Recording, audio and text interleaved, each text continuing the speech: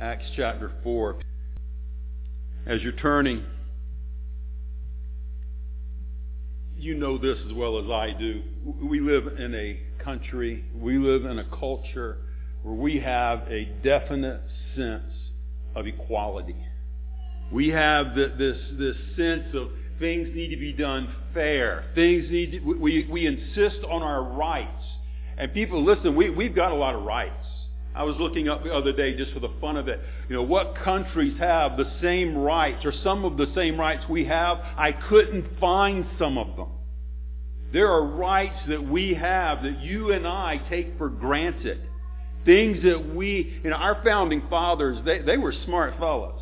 They knew there's going to be issues down the road if we don't put down in writing that these people have these rights. And as these rights get taken away, or as we let them slide away, we're going to have issues. And we're seeing that today. You and I, and let me back up. There was one family. Their name just slipped my mind. I'm sorry. Stephen, who did you go visit in Germany? Knackles, thank you. They were telling me how in Germany, one of the issues they ran into is if they have a car there on their mission compound, they can't use it because people all around the area, they want things to be fair. And they shouldn't be able to use something that we can't use. Well, their fairness is more of a socialism fairness. Our fairness is we want things done right. We want justice. And I've brought up examples of that before. You know, I like to see right done. Listen, okay, here's the point I'm getting at. We're very fortunate people. We are extremely fortunate. And unfortunately, we're losing some of these rights. We're losing things. They're sliding away from us quicker than we may want to admit. Quickly, we're becoming like the rest of the world.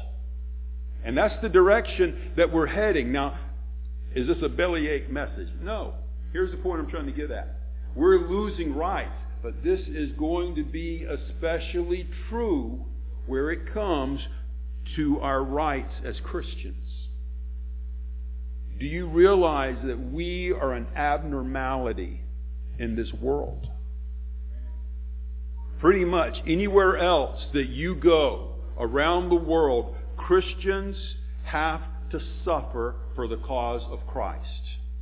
Christians are being persecuted for the cause of Christ. And as they suffer, as they go through persecution, there's no recourse for them. You and I, we still have rights in this country. But in most areas around the world, those rights don't exist. For you to take a stand as a follower of Christ and to be persecuted is to take your life in your own hands. And in most of the world, it's dangerous. And here's something that's interesting is usually that persecution is not just against religion. The persecution is specifically targeted most of the time against followers of Jesus Christ. It's not just religion that people don't like. It's Jesus. It's been this way since the beginning of the church. Nothing is changed. Nothing is new. This is all something that has been here from day one, and too often, here's what we do as Christians. We see persecution come because we might open our mouth once in a while, and if somebody badmouths us, we're shocked. And we're appalled that someone would dare to persecute people. This is normal.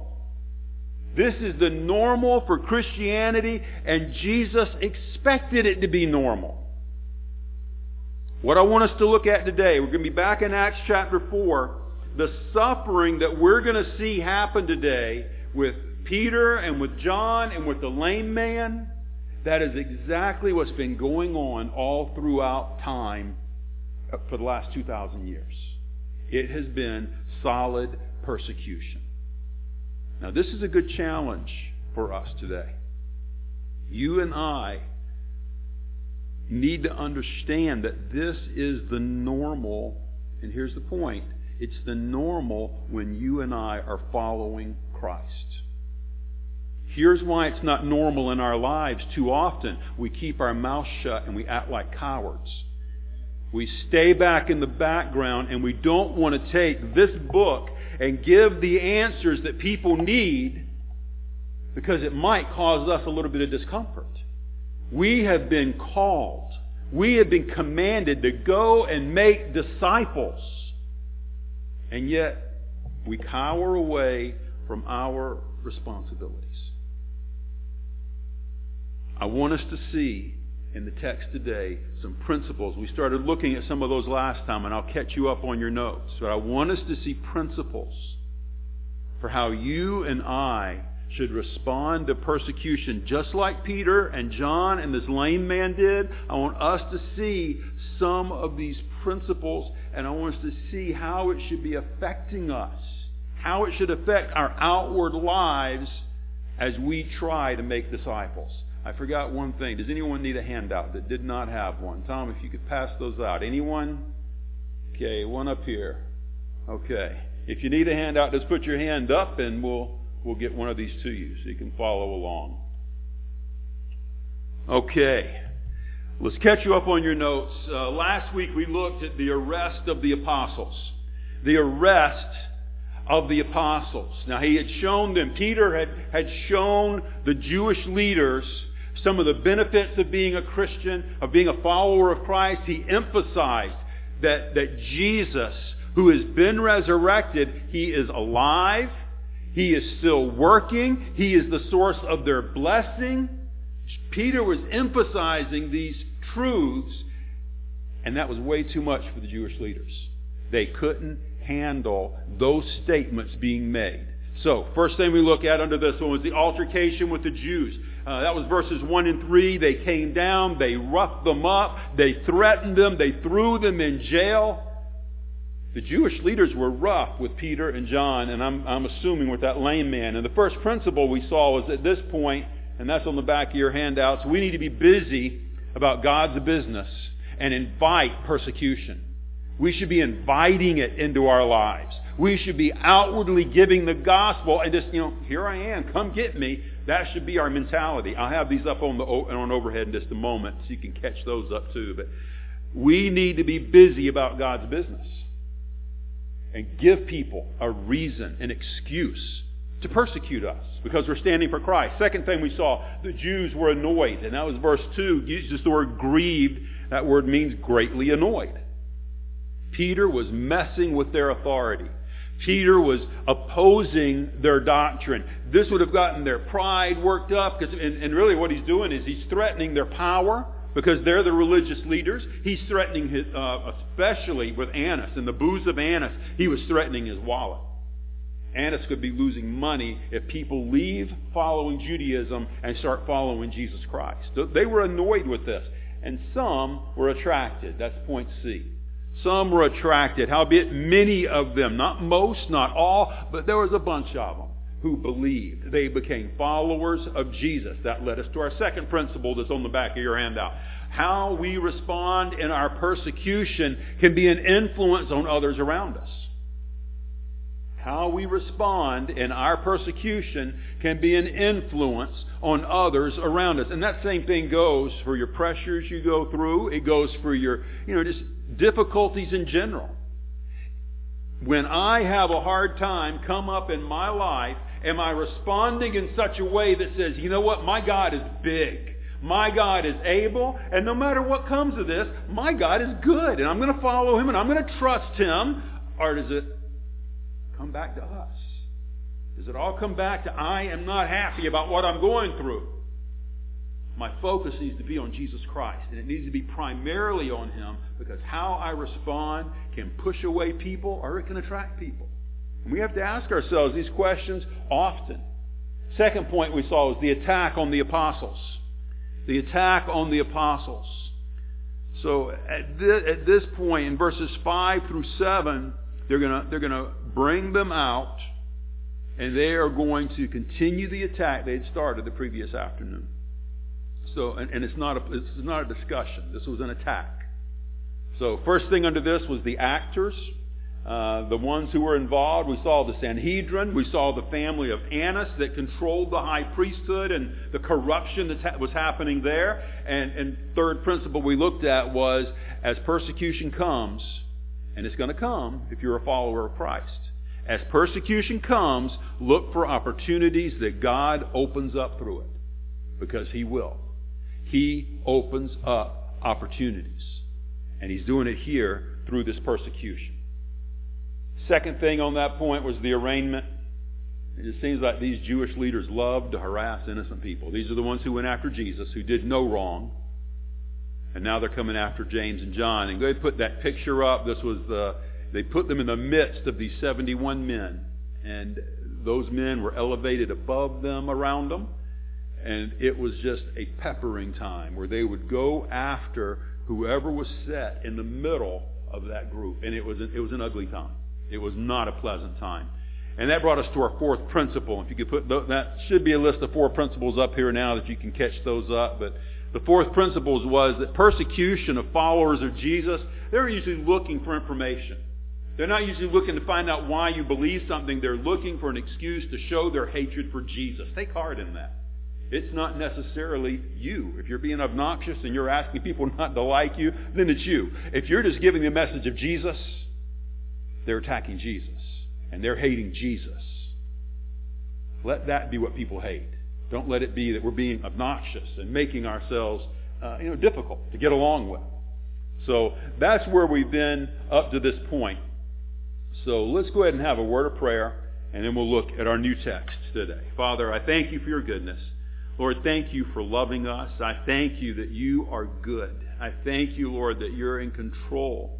Lord, regardless of the difficulties that come in our lives, regardless of what we're going to be facing as a country, as a church, Lord, you're good and you're all-powerful and you know what we need. Lord, help us to be faithful to you. Help us to follow these examples that we're seeing today. Lord, as we take this brief time and look into these verses, Lord, help us to focus on your word. Help us to block out the distractions that are around us.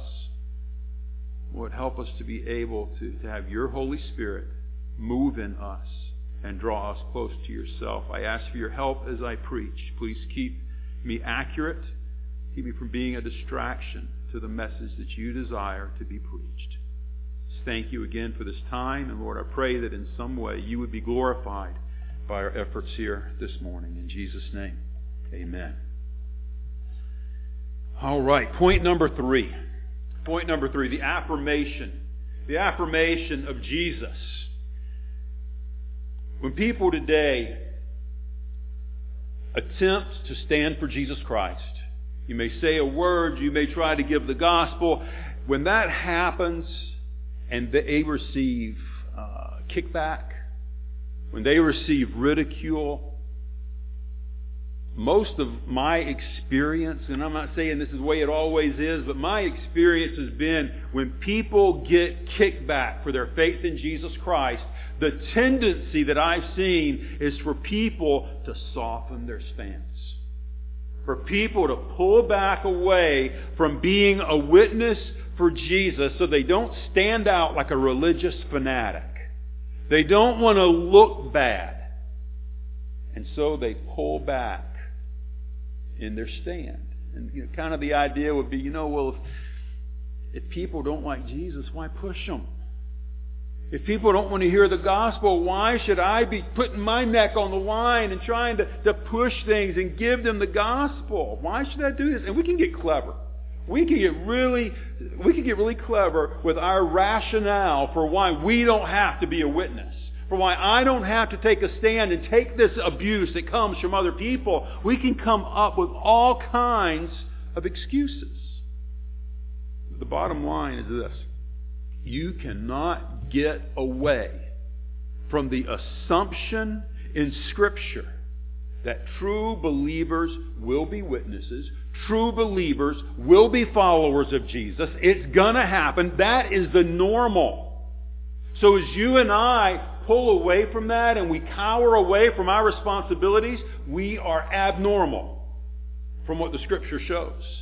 Jesus expected us to receive persecution, did He not? If they hated me, they're going to hate you. Why? Because He expected us to be followers of Him. If you want to serve me, deny yourself, take up your cross and follow me. That's the expectation. It is assumed that if you've trusted Christ as Savior, you're going to do what He says. You're going to follow Him. You're going to promote His kingdom and not your kingdom. So the assumption is there will be persecution. See, cowards in the Lord's army, they're not going to suffer much. You're going to be just fine. Everybody's going to think you're wonderful because you're a coward and you're not standing up for Jesus Christ. If that language sounds harsh, it's intended to. We need to be soldiers for Jesus Christ. We need to stand for Him. And as you and I follow Jesus, and here as we follow His disciples' example, we will be bold. We will not cower away. That needs to be where we're heading. That needs to be our goal. First thing we see here is Peter asserts truth. Peter asserts truth. Verse number 8. Acts 4, verse 8. Then Peter, filled with the Holy Ghost, there's the key, said unto them, you rulers of the people and elders of Israel. So the key here is he was filled with the Holy Ghost. And that takes you to your fifth principle. Your fifth principle. To be successful in persecution, we must be filled with the Holy Spirit. Now the tense of this word is that this is a constant filling. This is not the kind of thing where we have this mindset of, well, one day when I decide to take a stand for Christ, I hope at that point I'll have the Holy Spirit controlling me. That's not how it works. This was a constant thing that was going on in Peter's life. Peter was consistently controlled by the Holy Spirit. And when that happens, that's when success comes. So what does success look like? We want to be successful. We want to have a successful Christian walk. Here's part of it. When the Holy Spirit is filling people, when He is controlling you, here's what will happen. You will speak. You will open your mouth.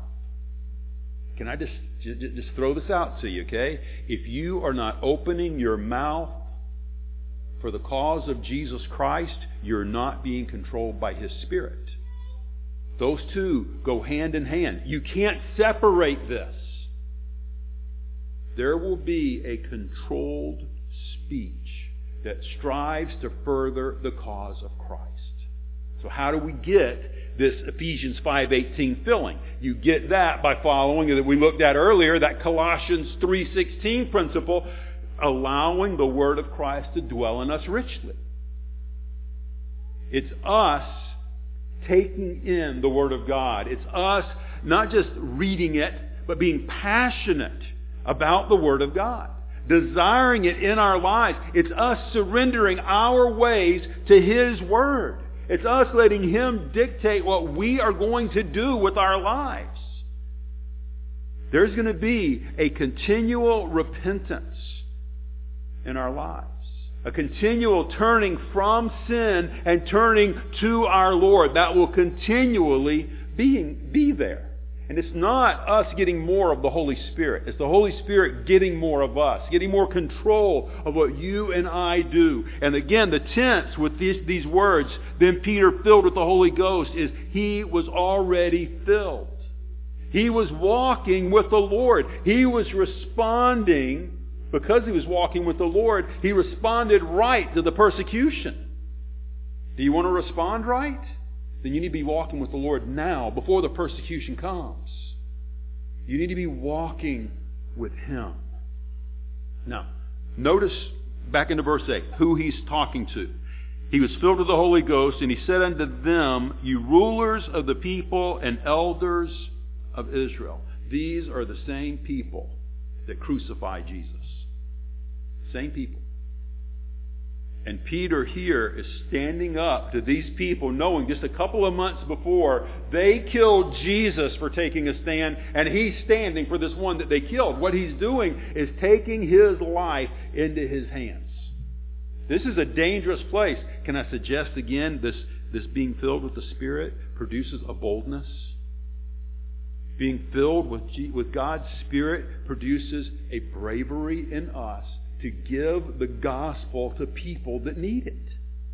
So what Peter's about to do here is he's going to bless those who are cursing him. These people are after him. They're wanting him. And what Peter's about to do is give them the gospel. He's witnessing to these people. And here's the big thing that I see with this. He is giving them more grace. These people have just got finished killing Jesus. They're persecuting Peter and John. And Peter is just giving them the gospel again. He's not writing them off. Look in verse 9. If we this day be examined of the good deed done to the impotent man, by what means he is made whole. I'm going to stop mid-sentence there. Here's kind of what he's saying. Are you people serious? Are you serious? You're going to put us on trial for this miracle that you've just seen? You're going to put us on trial for doing this good deed? This is unreal. That's what he's saying in verse number 9.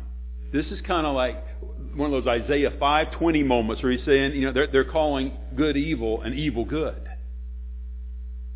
He cannot, it's hard to fathom that they're willing to go after him for this. And their word choices are interesting here. He says, if we this day be examined. That word examined is the same word we see over in Acts 16 when Paul goes to, he says, you're more noble than those in Thessalonica, you Bereans, because you searched the Scriptures. That's the word examined here.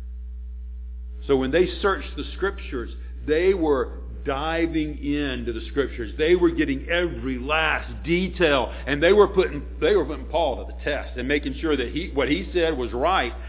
Can you imagine if these Jews had searched the Scriptures the way they were searching these men? We'd had a different outcome. Very possible. But this word there is interesting. They were just diving in and looking for anything they could to hang these guys with.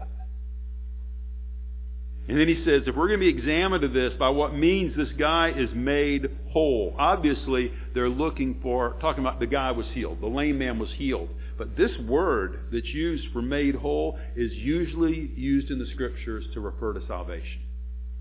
Now, I'm not saying that was intentional and that was his purpose in this, but I'll say this, it fits. It fits.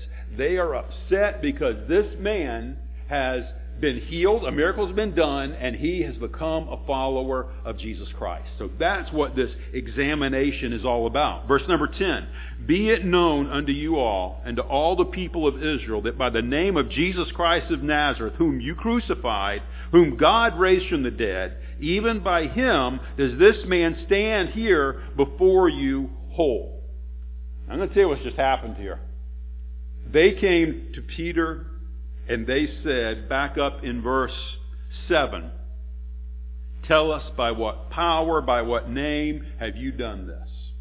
And I'm going to use an analogy to tell you what they just did with Peter. It's like having a pitcher in a baseball game, and that pitcher's throwing 90-mile-an-hour fastballs, and you just can't swing at it. You don't have the ability to take a good swing at that ball.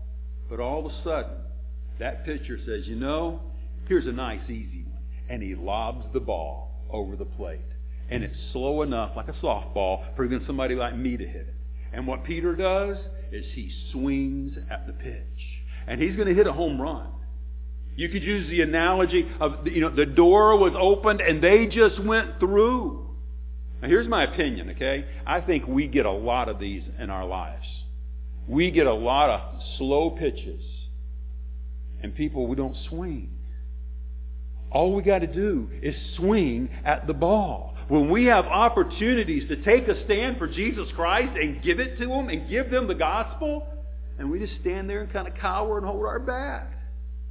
We're wrong. Swing at the ball. When you get an easy pitch, and there's a lot of these, when the door's open, walk on through it. Take the opportunities. We need to be serious-minded about our Lord enough to take those pitches. Don't be scared of them. Don't be serving self so we don't try to advance the gospel. Now he says here, be it known unto you all. let me make this real clear is what he's saying. You got to know this. This isn't a tough one. And be it known unto every one of you. All of you need to know this. All the people of Israel. You want to know what name it was? That at the name of Jesus. Jesus did it. Who healed this guy? Jesus did it. And then he tells them in all this example exactly who he is. That at the name of Jesus, the Christ, the Messiah that you rejected, the Messiah that you didn't want, the one, Jesus Christ of Nazareth, the one that you mocked. You remember, nothing good could come out of Nazareth. The Jesus that you rejected, the Jesus that you mocked, whom you crucified, the one that you killed him. Whom God raised from the dead. You killed him, and God went against you, and God resurrected him. This is the Jesus who healed this man. He alone is responsible for this man's healing. And here's what he's doing. He's giving all of the credit and all of the praise to Jesus, which is exactly where it belongs. Jesus is the one who's done all of the good. So we get it backwards. When people talk today, unsaved people, what they want to do is say, everything bad, we're going to credit God for it. Everything good, we credit man for it. And it should be the other way around. God is a good God. And we need to be thanking him and praising him. Let's give him the credit where it's due. That's what we need to do. Now, persecution, often as it comes, and here it's happening, they're persecuting Peter and John, and this persecution has just opened up the opportunity for these sinners to hear the gospel again. How could Peter and John have stepped into that? I'm looking backwards at that picture. Remember where the Sanhedrin was? How could they have ever got in there? They couldn't. But the persecution gave them the ability to take the gospel to this group of people who wouldn't have been able to hear it. As you and I see persecution comes, it gives sinners another chance to hear the gospel. And if you and I will be bold enough, we can remind them of the good news of Jesus Christ. We need to commit ourselves to, and ask God, help us to walk with you so we'll be bold enough to give the gospel. And I appreciate Peter here. Peter's message, it doesn't matter where he's at. He can be in private, he can be in public, he can be in the church, he can be getting tried here in a courtroom. His message is the same. People are guilty. Jesus defeated death. Jesus rose from the dead. He paid the price for our sins, and he's able to change your life. That's Peter's message. Nothing's changed today. That is exactly the message that we need to be giving people today. And one of the greatest proofs of this message being genuine, with them, you had a lame man standing there right beside them. God changes lives. People, listen, He should be changing our lives. That's one of the greatest proofs that we can offer the unsaved world. We can offer them the ability to see Him taking a life that was living for self and living for the things of this world, and now all of a sudden, you know what? I'm wanting to put off the old man. I'm wanting to put on the new man. I'm wanting to follow Jesus Christ. As you and I allow God to change us, it's a verification of the power of the gospel. As we follow self and we live for the flesh, we're not being an example of anything good. We need to ask God, help us to see where we're failing, and let's follow Him. Second point, Peter applies the Old Testament. Verse 11, this is the stone which is set at naught of you builders, which has become the head of the corner. So he's answered their question. By what name have you done it? And he said it's by the name, it's by the authority, it's by the power of Jesus. The one that they killed and God resurrected. So now Peter is going to apply the Old Testament to substantiate the answer that he just gave them. So this verse that we just read is a quote from Psalm 118:22, and it says this, the stone which the builders refused is become the headstone of the corner. He doesn't quote the next verse, verse 23, but it really fits well. Here's what it says, this is the Lord's doing, and it's marvelous in our eyes. When God allowed Jesus to be set aside, to be killed, and to raise him from the dead. This was marvelous. This was something that was totally, only God could do it, and it should impress us. It should give us a desire to want to follow him more. Now, Jesus quoted these same verses back in Matthew 21:42, and he told the chief priests and the Pharisees that he quoted this verse, and those Pharisees, they got it. They knew he's talking about us. He's telling us that we're the ones who are setting aside this chief cornerstone. We're the ones that are opposing God. They knew that he was talking about them, and if you remember what they wanted to do then, they wanted to kill him. They tried to kill him at that point. This verse is quoted numerous times in our New Testament. And it's an important verse, and here's why. This verse shows us really two things. It shows us what the Jewish leaders did, and it shows us what God did. Here's what the Jewish leaders did in this one. They set at naught. That means to despise something, to reject something, to push it aside because it has no value. It's of no account. You ever been we like thrift stores. And there are times you can go through a thrift store or a yard sale, whatever, and you can pick something up and you think it's one thing, and this is just a cheap piece of plastic. This is just garbage. You just kind of toss it back. I don't need this. Or you go through the woods, you find something else, and you toss it. That's what they did with Jesus. This is worthless. This is of no account, and they tossed Jesus aside. That's the wording that we have here. He was set at naught, and Peter adds a word here that's not in where he was quoting, of you builders. You's not in Psalms. Peter is applying this specifically to them. He's saying, okay, Sanhedrin, you are the ones who did this. You're the builders. You're the ones that tossed him aside because Jesus wasn't good enough to be a part of your building. You didn't want him. And because they didn't want him, they decided to get rid of him, to toss him aside permanently by killing him. That's one of the things that made Jesus unacceptable to them, was that he couldn't prevent his own crucifixion. Or so they thought. But Jesus was the most important stone in that building. Jesus was the one that they needed.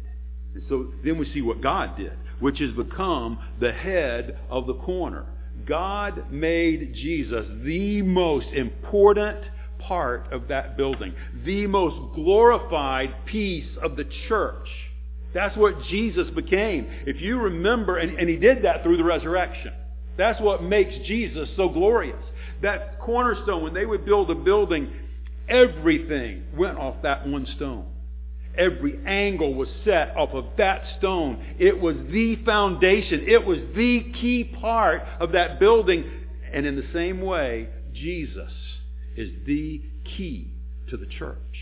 Jesus is the foundation of the church.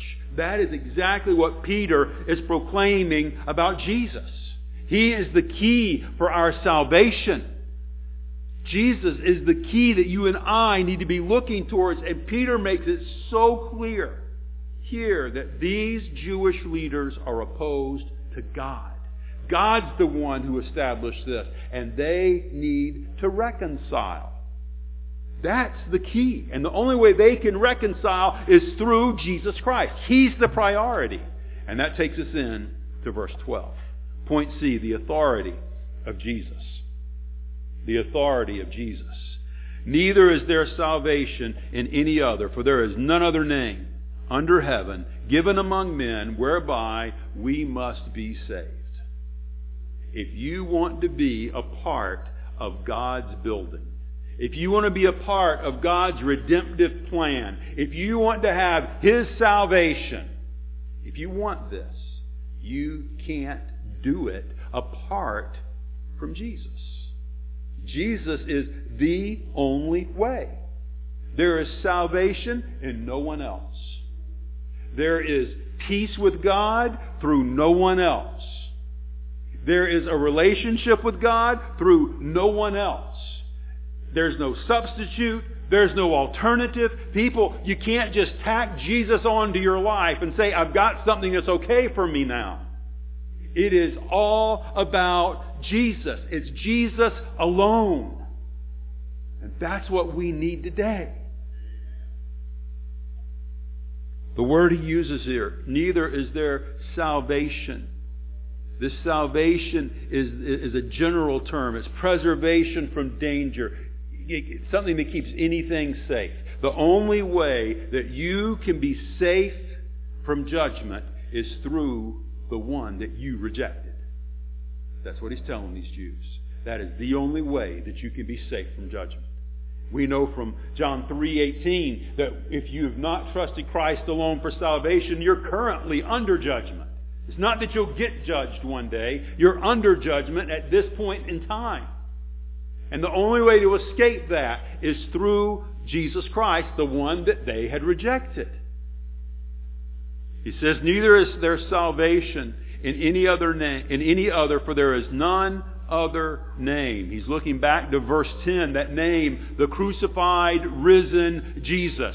This is the only way to be saved, to get out of judgment. Without him, you go to hell. Those are your options. You trust Christ, you have a relationship with him. You don't trust Christ alone, you go to hell. Those are the two options. Everyone fits into one of these two. Notice he says here as well, there's none other name given under heaven given among men. Jesus was given. This is God's gift to us. God gave his only begotten Son. God freely gave him. The offer is there. He offered Jesus for us. See, the Jews, they had no hope. They had no hope. They were a godless nation. They weren't seeking the true God. And God gave them the gift of his Son. Does that not describe us? We were hating God. There was nothing good in us that God should desire.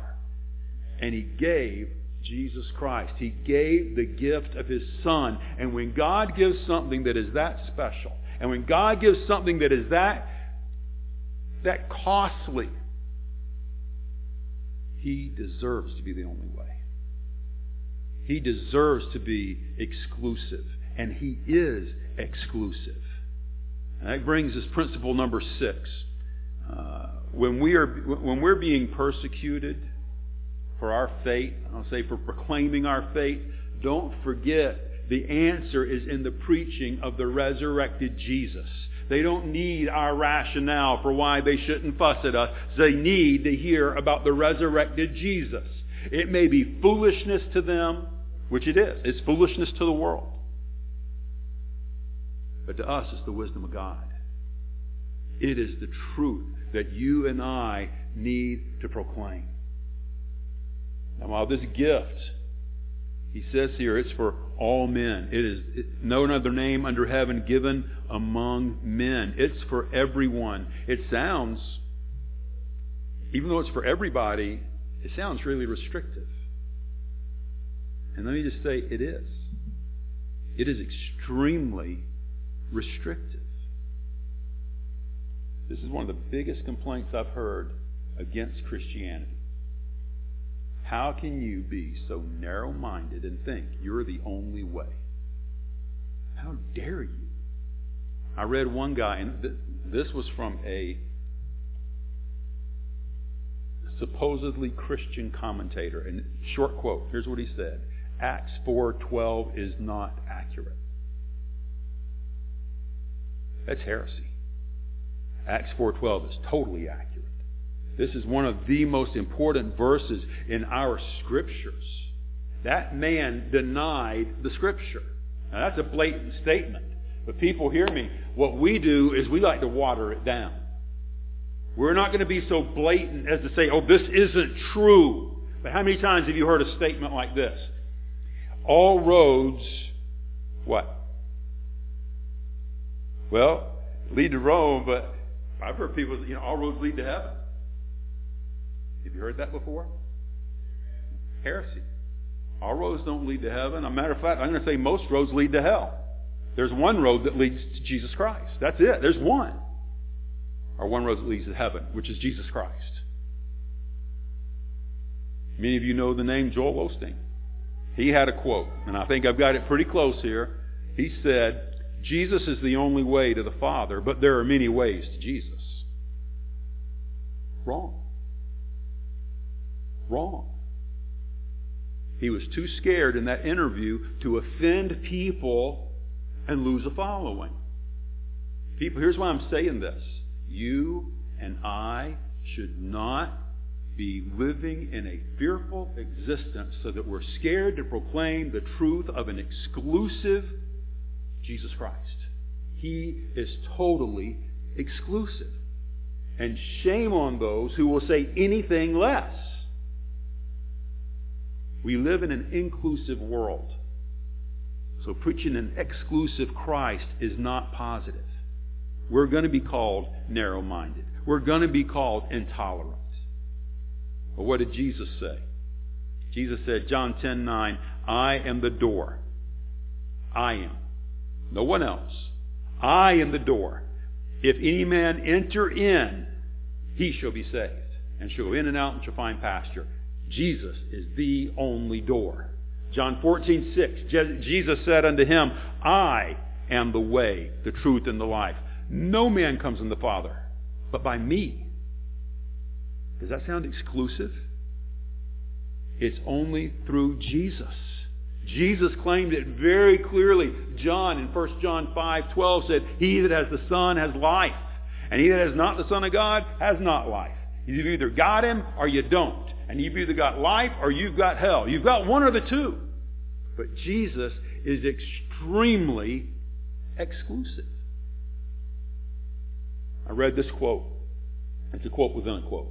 So I read this as I was studying for this one. It says, if Jesus' claims are true, if this book is true, they're true for everyone.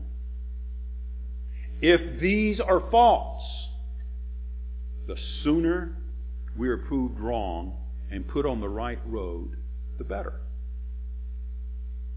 As C.S. Lewis put it, and here's the quote within the quote, Christianity is a statement which, if false, is of no importance.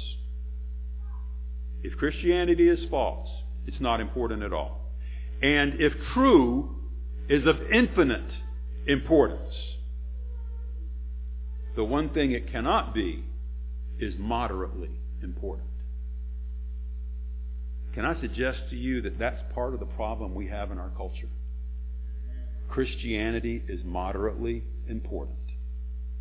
Christianity is not something that we allow to affect every area of our lives. For some, Christianity the lights only come on when we walk through the doors of a church. And as soon as we leave the doors of a church, it's all about us. Christianity is not moderately important. Christianity should affect every area of our lives. And if I'm not allowing it to affect every area of my life, people, I'm failing. I'm sinning against my God. Because Christianity is of utmost importance. Christianity really is exclusive. It is through Jesus alone. But look at the other side of this coin. If you look at verse 11, he's saying, you builders, you killed him. You rejected the one that God set up. You are guilty. But there's salvation in no other name but him, last phrase of verse 12, whereby we must be saved. You pushed him aside, you hated him, but salvation's being offered through him. We must be saved. That offer is still to these ones who crucified and killed our Lord. He's still offering this grace. All they need to do was to humble themselves, swallow their pride, repent, and they could have salvation. Even though they've killed Jesus. grace is being offered again. People, I'm glad for this. I don't know how many times God extended that offer of grace in my life before I said yes. We have a good God. And if you've never trusted Him, can I just encourage you with this? Grace is being offered again. You can have a relationship with Jesus Christ. You can be forgiven. This is one of the greatest passages in our Bibles. The gospel is laid out so clearly here. And it's easy. It's easy to see how Peter is applying this to these lost religious leaders. And I hope you agree with him. You should agree with him. Same thing applies to people today. We need to trust Christ alone. We can see this with unsaved people. But most in here would say, I'm a follower of Christ. How does something like this apply to me who am already a follower? What difference should this make in our lives? Jesus is exclusive, okay? Get that in your mind for a minute. Jesus is totally exclusive. Jesus is that narrow way. And not many people find that narrow way. Many find the broad way. But not many find what it is to have this true relationship with Jesus Christ. And Christian, listen to me. If you are on that road, if you are on that narrow, I'll call it a narrow path, if you have been blessed enough to have that relationship, it should result in you being very grateful that you're not off of it. Jesus is extremely exclusive. And if you have a relationship with Him, you should be grateful that you're on that path. You should be living a life that is desiring to bring glory to the one who allowed you to be on that path. To do anything less is a slap in the face to the God that died for us. You and I, as followers of Christ, we should be following Him. We should be obeying His mandates. And what is the basic that He's given us to do? Go make disciples. Are you reaching out to see, number one, people coming to Christ, but number two, people growing in their relationship with Him? That's our job, is to make disciples. We do this because we're grateful that we have a relationship with Him. If I understand the position that God has allowed me to be in, following Him is going to be a natural response. It's nothing I have to work up in my lives. It will be there. We just need to remember what He's done. Remember the gospel that He's given to us. Let's stand for a moment. If you're here today and you've never become a follower of Jesus Christ, you need to understand He, Jesus, is your only hope. There is nothing else you can turn to. There is nothing else you can hope in. It's not a matter of tacking Him onto your life. It's not a matter of including Him in your religious experience. Jesus it's an all or nothing proposition. That's why Jesus tells us, Luke 14, you better count the cost before you decide to become a follower of me, because it's going to cost you everything. Being a follower of Christ is extremely expensive. It costs you your life. You've got to come through Jesus. He is your only hope. Him alone. If you're not sure today that your sins have been forgiven, I'd love to be able to help you. I encourage you to come during the invitation. Come, talk to me, see me in the back, whatever it may be. But don't leave here not knowing that you are forgiven. Because if you're not, you're already under God's judgment at this point in time. And you need to have that fixed. Christian, are you living your life in such a way that shows, that demonstrates that you are grateful to the Lord for what He's done? Is your outward life demonstrating that you're grateful to Him? Talk's cheap.